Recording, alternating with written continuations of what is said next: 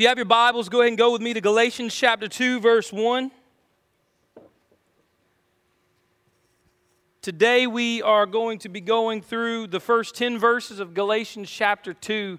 And I'm really excited about where we are and what God has to say to us through this text this morning. But while you're turning, I'm just going to pray.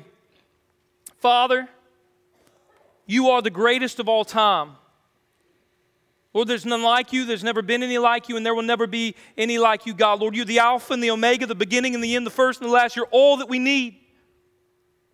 God, so many times, Lord, we exhaust ourselves trying to earn your favor, God, and earn your acceptance, Lord, when the reality is that God, we've been accepted on behalf of Jesus.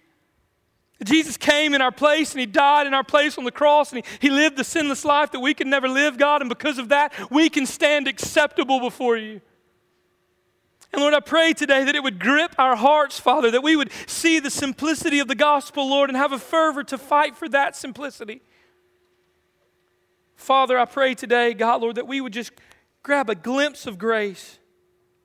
Lord, we sang it earlier. This is the story of a bride in white waiting for her wedding day. Lord, the reality is so many times we're not dressed in white. God, so many times we come to the altar with you and we're tattered and our dress is torn. God, our clothes are torn and our lives are dirty and stained with sin, Lord. And Lord, any other groom on the planet would in that moment reject the bride. But Lord, you just give us a new life. You don't just clean us up. You give us a new heart and you give us a new mind and you change us forever and you receive us, God, just as we are. And Father God, I pray that we never lose sight of that, God, Lord, that gospel, that truth, that you take dirty men and women who are stained by sin. You don't just kind of clean them up. You don't just kind of Clorox them a little bit. God, you give them a heart transplant and a mind transplant. God, you completely change us by the power of your grace and the glory of your gospel. So today, God, I pray that you would open our eyes to see, our ears to hear, and our hearts to receive all that you have for us. In Jesus' mighty name. And everybody together said, Amen. Amen. So we've been in the book of Galatians now. This is week number 3.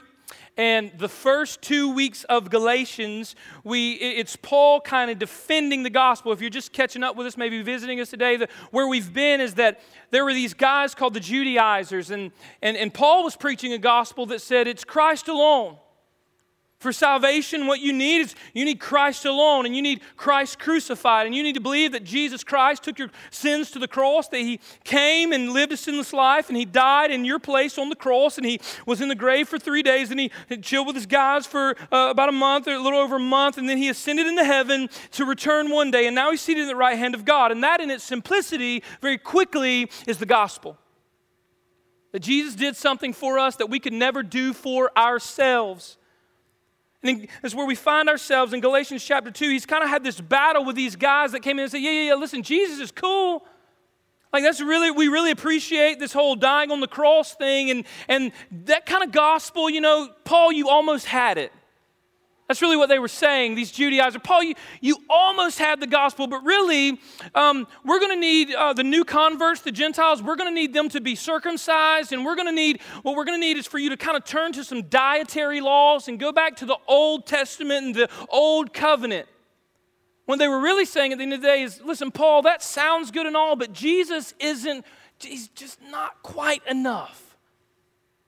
And this was the theology that had crept into the church. And as we said the last couple of weeks, we see that sometimes come to the surface in our own churches, right? If we don't give a certain amount of money, if we're not there a certain amount of Sundays, or if we don't dress a certain way or talk a certain way or look a certain way, then yeah, Jesus is enough, but you might want to do this too. And Paul says to all of that, hogwash. It's Jesus plus nothing. Jesus receives us just as we are. Just as we are. And that's the gospel that Paul is defending. And there's 3 things. My grandmother, I know you guys have heard me talk about my Mima a pretty good bit, but my Mima makes the best fried chicken in all the world. And something I remember even as a kid, anybody remember those things? They're kind of shaped like this, and they're silver, and you put flour in them. And anybody ever seen those? Like a real life. I used to play with it as a kid. Like, thought it was the coolest thing in the world, and it was just for flour. But anyways, my Mima, even when she fried chicken, she kind of like, make dumplings or whatever, and she would use this thing. And sometimes that's how I feel when I look at the text. And there's 3 things that I believe sift to the surface. Like when we look at verses 1 through 10, I'm going to read them to you. There's three things that sift to the surface that I want us to grab onto together. So let's read. Then after 14 years, this is Paul speaking, I went up again to Jerusalem with Barnabas, taking Titus along with me. I went up because of the revelation and set before them, though privately before those who seemed influential, the gospel that I proclaim among the Gentiles, in order to make sure that I was not running or had run in vain. But even Titus, who was with me, was not forced to be circumcised, though he was a Greek. He was a Gentile. Yet because of false brothers who secretly brought in, who slipped in to spy out our freedom that we have in Christ Jesus, so that they might bring us into slavery, to them we did not yield in submission even for a moment, so that the truth of the gospel might be preserved for you. And for those who seem to be influential, God shows no partiality. I don't really care who they are, is what he's saying. Those, I say, who seemed influential added nothing to me. On the contrary, when they saw that I had been entrusted with the gospel to the uncircumcised, just as Peter had been entrusted to the gospel to the circumcised, for who he worked through Peter for his apostolic ministry to the circumcision, worked through me for mine to the Gentiles. And when James and Cephas, that's Peter there, when James and Peter and John, who seemed to be pillars, perceived the grace that was given to me, they gave me the right hand of fellowship, Barnabas and me, and they said this, we should go to the Gentiles only to remember this one thing, they said, remember the poor.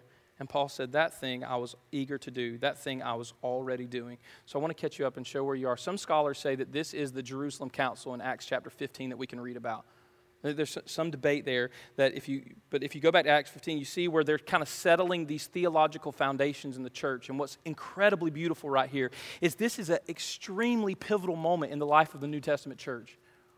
Like I want us to feel that gravity and that weight this morning. This is an incredibly, pivotal moment. Imagine if the pillars of the New Testament church, if James and Peter and John had said, you know what, Paul, this gospel to where Jesus comes and he gives you grace freely and it's on his work and his efforts, yeah, that's a good gospel. But, we're kind of with the Judaizers. We think you guys, you should circumcise Titus. He should be circumcised. You know what? You should start eating like a Jew and dressing like a Jew and talking like a Jew and walking like a Jew. And Paul, your gospel's good, but it's missing some things. Do you see how the gospel could have been derailed there? It's an incredible part of the scripture where they validate the gospel that Paul is teaching. And for you and I want to show you the three things this morning that sift to the surface for this. And the number one thing is community and fellowship. See, Paul said in the very beginning, he said, after 14 years, I went up to Jerusalem with Barnabas, taking Titus along with me. And you see this pattern. Paul, even as a man, he has Barnabas, who is his peer, who his name actually meant son of encouragement. So it sounds like he was a really cool guy to hang out with. He was never down and out. He was never negative, and he was always kind of cool. So you got Barnabas on his right, kind of his peer, and then he's got Titus. And I want us, for the New Testament church, I want us to see this pattern that Paul is exemplifying. He has someone walking with him. Even in controversy, even in theological wrestle, he has someone walking with him to hold him accountable and help him walk out his faith. Do you see that? He's got this person, this guy that he's doing life with, but not only that, he has Titus with him. If you read in the book of Titus, chapter 1, verses 2 and 3, he said, Titus is a son to me in the faith, meaning that it was very likely that Paul was there when Titus was converted, and Paul has been able to disciple and bring Titus up. He's giving this example of fellowship, accountability, and discipleship. So fellowship and discipleship. Barnabas was a co-laborer. He was theologically sound. He was mature in many ways in his faith. And Titus was a son in the faith. He was a convert under Paul. But check this out. Titus was empirical evidence that the gospel was for everyone. Like Titus was not only a disciple of Paul, he was the example that Paul was dragging around. He's like, hey, look at this guy. He's a Gentile. You know all the people that you're saying have to do all these things to be saved in this false gospel that you've heard? Look at this guy.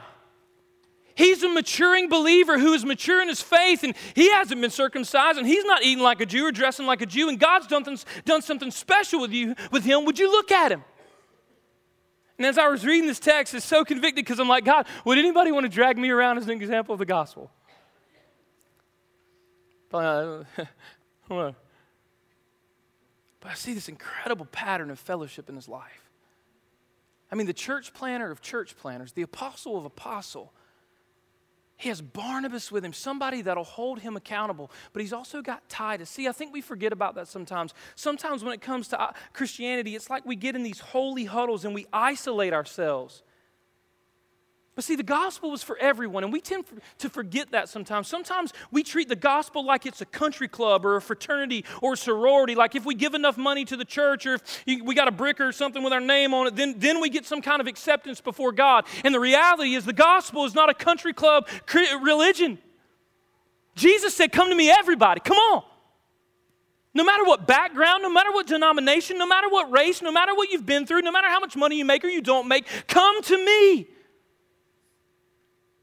And what the body of Christ is supposed to look like, which is exemplified here, even in the middle of a debate, is that we should be walking arm in arm with someone who would keep us accountable. And at the same time, we should be taking those who are less mature in the faith than us and pouring our lives into them. It's not a country club where we sign up and now we have some kind of status, so we just get to hang out and I'm a member of First Baptist. All that jive, throw that out the window. It's not a country club religion. It was for the broken and the dirty and the downcast and the nobody and the prostitute and for the poor and for the rich, for the clean and for the addict. That's what the gospel is. You say, TJ, I don't really like that. That makes me uncomfortable. Go find another church because that's the gospel. There's this idea that we get the gospel right when we live out the gospel in community. Like I said, Christianity's not solo flying. There's accountability and there's discipleship. There's affirmation from the church leadership, which shows humble submission from Paul to God's plan and his will. I thought this was incredible. Now, Paul said this. He's like, who they are. You remember that little part I read? Who they are, it really makes no matter to me. Paul's like, I don't care who these dudes are. God shows no partiality, but he exemplified to us a willingness to submit himself to other brothers in the faith who were mature in their Christianity. See, that's what Christianity is all about. Once we realize that we've been bought with a price, Scripture says that we weren't redeemed with corruptible things such as silver and gold, but we were redeemed with the precious blood of Christ. When we realize that we didn't earn or buy our salvation, but Jesus gave it to us, we are then called to link up with believers, to begin to walk out our faith, as Scripture says, with fear and trembling. There's no isolation in here. This shows a model, real briefly. Paul shows this model of the kingdom, that it's not about isolation, but it's easy to isolate ourselves. It's easy to refuse to open our life to accountability and correction, and sometimes even encouragement and love. Listen, we live in a society that is very, very easy. Everybody used to sit on the porch together and work together and hang out together, and years ago, but now we live in subdivisions and we live on streets where we don't know our neighbors, right? And we live in places where we don't know the people who live 3 houses down. We don't bring cookies to people's door anymore because we're like, they're out for me. I don't know what's in these cookies, That'd be our first thought now. We're like, thank you so much,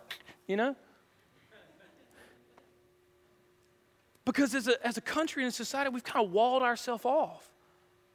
We've isolated ourselves in many ways. But listen, I want you to hear Proverbs 18:1. Oh, I love this. Proverbs 18, verse 1, he says, whoever isolates himself seeks his own desires. He breaks out against all sound judgment. If you read that in, I believe it's the NIV or the NASB version, it says he rages against sound judgment. The man who isolates himself, can I kind of break this down to 2016 language for you? The guy who isolates himself is a moron. Because in this seed of isolation, you say, TJ, that's a harsh word. Think about it. In this seed of isolation, there's no accountability. There's no discipleship. There's no community. And sometimes as a society, we start walling ourselves in and we don't open up to our Sunday school classes and we don't open up to the believers around us. And to be honest with you, that's partly the church's fault. Because the church for years have been doing prayer lines that really look more like gossip lines sometimes. So I apologize on behalf of the church if that's been your situation. All churches. But we get in this habit of isolating ourselves. No, I got to protect myself. I can't share my sin. I can't share my struggle. I just kind of isolate myself, and it kind of boxes us in. And before we know it, we don't even know how to receive or to give love, and we don't know how to, we can't hardly communicate with God because surely God wouldn't forgive me for this sin and this sin and this sin. And not only can we not receive correction and rebuke, we can't even receive love. Paul's given this example here. Look, I got somebody with me. I'm being faithful to walk in accountability. I'm also being faithful to discipleship. Listen, believer, I want you to hear me and I want you to hear me well. If you're walking with Christ and you're not in accountability, listen, if you're not in a Sunday school class, you're not in some kind of discipleship, I don't care if it's a home group, I don't care if it's a Bible study, I don't care what you do. You don't have to have a name on it, no title. You know that. But if you're not engaging in some kind of accountability, if you're not allowing others who are mature in the faith to pour into your life, listen, you're missing out. And if you're not allowing your life, if you've been saved and you have the gospel in you, if you're not allowing that to pour into somebody who is an immature believer, or maybe somebody's lost and you don't allow the gospel to pour out of you, then you are just wasting space and wasting air. Because the gospel's not about us, it's about community. You say, DJ, put the brakes on, man. We were made for community. We were made for accountability and discipleship. Second point that I want us to see here, and I love this, Galatians chapter 2, where Paul says in verse 4, "Yet because of false brothers secretly brought in, who slipped in to spy out our freedom that we have in Christ Jesus, so that they might bring us into slavery." Listen, freedom makes people uncomfortable. And that's what these Judaizers didn't want. They wanted to be able to define what a good Christian was. Now, we kind of do that in our culture. If you don't curse, or you don't drink, you don't smoke, you don't have premarital sex, we can kind of put a box right here. If you can do those 4 things, you're a good Christian. That's kind of how we tally it up. And Paul's saying, whoa. That's not the gospel. The gospel is that God, even if you are today, if you got a potty mouth and you're struggling with fornication and you're walking through hard times and you know what, you are struggling with alcohol or some kind of addiction, Christ loves you right where you are, but He wants to bring you out of that. That's the gospel. But the Judaizers, man, it made them uncomfortable. See, a lot of times when we come to church, we like to go to church with people that look like us, that talk like us, walk like us. Went to some of the same schools we went to, some of the same neighborhood, lived in the same neighborhoods. I like to do church with people that look like us. But sometimes what breaks my heart about the Sunday morning gathering in this gym is when I look around, it looks nothing like the book of Revelation, where He said, "I looked out and saw every tribe, every nation, and every tongue." Every socioeconomical class, every race was gathered together to glorify and worship God. And it makes me think, man, am I doing my part to pour into people who aren't like me? To pour into people who are lost and broken? Am I doing my part to bring people into the fellowship of the gospel and the kingdom? Freedom's uncomfortable. But see, we're free in Christ today. We're free in Christ. See, these Judaizers, they were uncomfortable. They were like, whoa. You guys, like you guys are too excited right now. Not you guys, I promise. You guys are enjoying life. You guys are sharing the gospel all over the world. Aren't you sure there should be some more rules? Aren't you sure that you should wear a certain standard of clothing? Aren't you sure that you shouldn't wear makeup or shouldn't wear jewelry? Aren't you sure that you should do these things? And Paul's like, absolutely not. There's freedom in Christ. Christ was crucified and nailed my sin to the cross, and I'm forever forgiven. There's freedom in Christ. And I want to know today, have you experienced that freedom? Tell your face. All right? I'm going to let it sink in. We are free in Christ. And we're freed from sin. When you think about that you and I, every single one of us in this room, regardless of where we come from, we were all on the way to hell.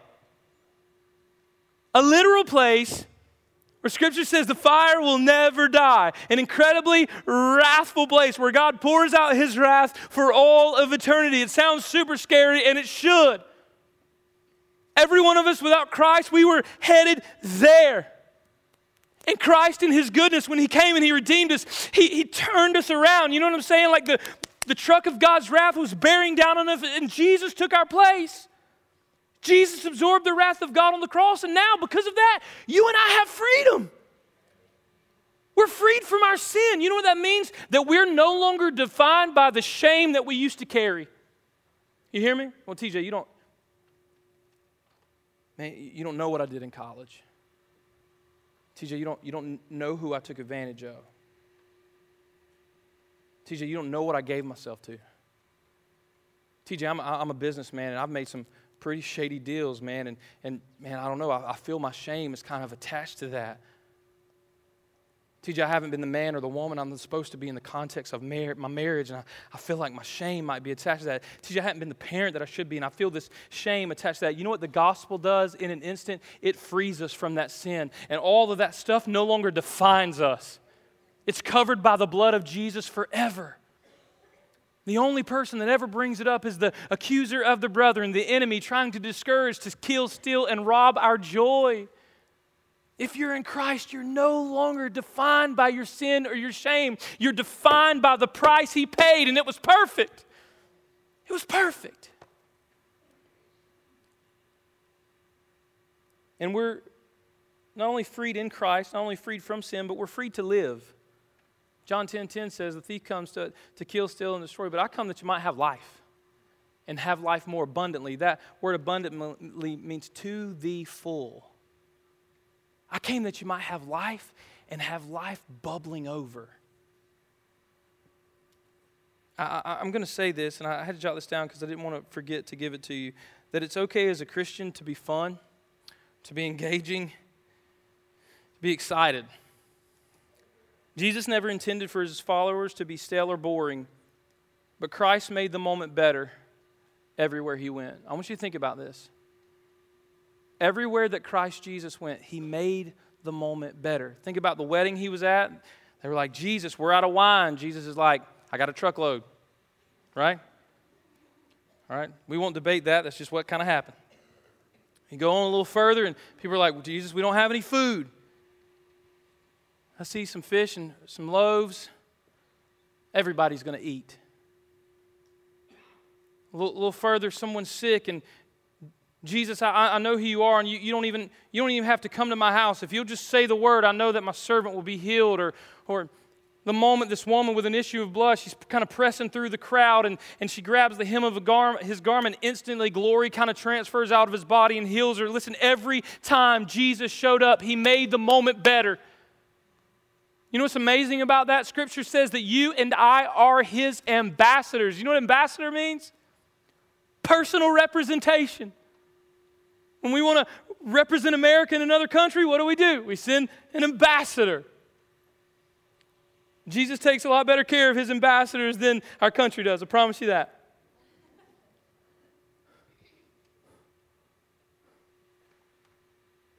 Do you make the moment better?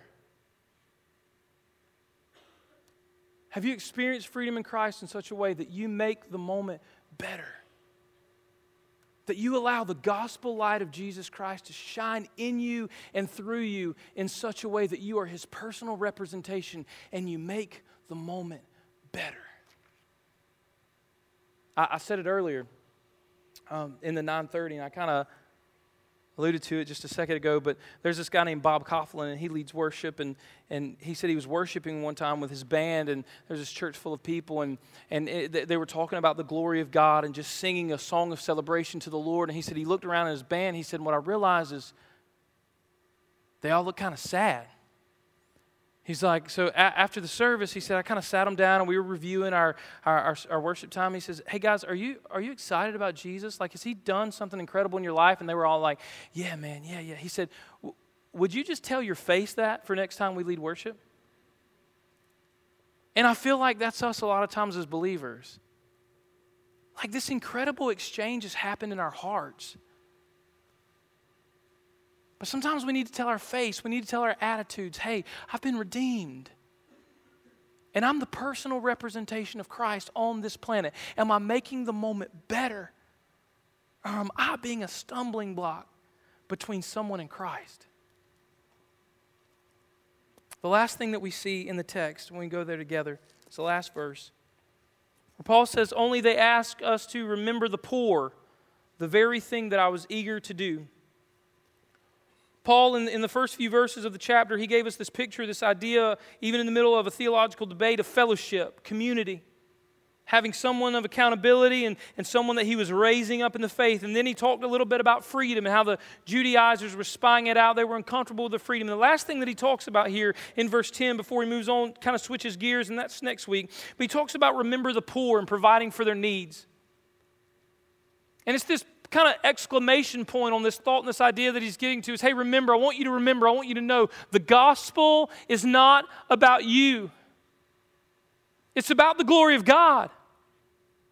It's about how good and how faithful and how powerful He is. And this fellowship, like we fellowship, we encourage and we are accountable, we spur each other on because it's about the gospel, and we raise people up in the faith, not because it's about me, but it's because it's about Him, and I can lead somebody to Him. He puts an exclamation point on that with remember the poor. And so many times when we hear poor, we automatically, and he was referring to Christians in Jerusalem at the time who were struggling financially. And so many times we think, man, he's just talking about giving to the financially poor, and it is. It's easy to jump on a social justice issue or throw a few extra dollars in the benevolence offering, which is a great thing. I think sometimes we forget that we live in a generation, we're around people all the time who are relationally, they're just poor. Students, guys, girls, check right here with me for a second. And you know those in school, that kid, you may even be here, I'm not singling out, but you know that kid that may be by themselves? Like everybody's kind of hanging out and doing their thing, and there's that one kid that sits in the same spot all by themselves, or at the playground, they're always by themselves in the same spot. We had the opportunity to lead a D-Now this weekend, lead worship. And there were 300 or 400 teenagers, and all these kids were playing soccer, and all these kids were playing basketball, and there was just hundreds of kids, kind of a couple hundred kids out here playing. There's this one kid who's just throwing up a soccer ball and hitting it with a baseball bat, and I was like, that's that kid. And that kid's in every school. He's in every youth group. That kid grows up, and they're sometimes in every office. So everybody else goes out to eat, and that person's just kind of there. And what we don't realize is that in that moment, they're relationally poor, and you get to be the picture of Christ to them. You can be. You can give into their lives. You can be the light and the example of Christ. People all around us who are relationally poor. And the last point, probably the most significant, the thing that broke me today, just thinking about it, was there are those around us who are spiritually poor. They're not financially poor. They're not relationally poor. They have tons of friends and tons of money, but at the end of the day, they're bankrupt spiritually. If the gospel isn't shared with them and they are not converted by the power of the Holy Spirit, they're going to spend an eternity in a Christless hell. And you and I, as His ambassadors, we hold the bag of money. You see what I'm saying? Like we live in a generation that's continually running to Islam, or running to self-help, or running to the party or the clubs, or running to their 401ks, or running to their careers and their degrees, and they're swiping the ATM. They're like, just give me purpose. Give me hope. Give me acceptance. Give me love. And you know what? Every single time, all they get is a slip of paper that says insufficient funds. But you and I know the way to the place that abounds with love, that abounds with grace, that abounds with acceptance, that abounds with favor. A place where we withdraw grace and mercy, and His name's King Jesus. So here's my question today as we wrap up. Number one, are you going to be a part of community and fellowship? Number two, are you going to make the moment better? Are you going to look out for the financially poor, for the relationally poor, and the most important are the spiritually poor? St. Francis of Assisi said, preach the gospel at all times, and if necessary, use words. The Apostle Paul, who I think is a little more important, who wrote what we're reading today, says, how will they know without a preacher?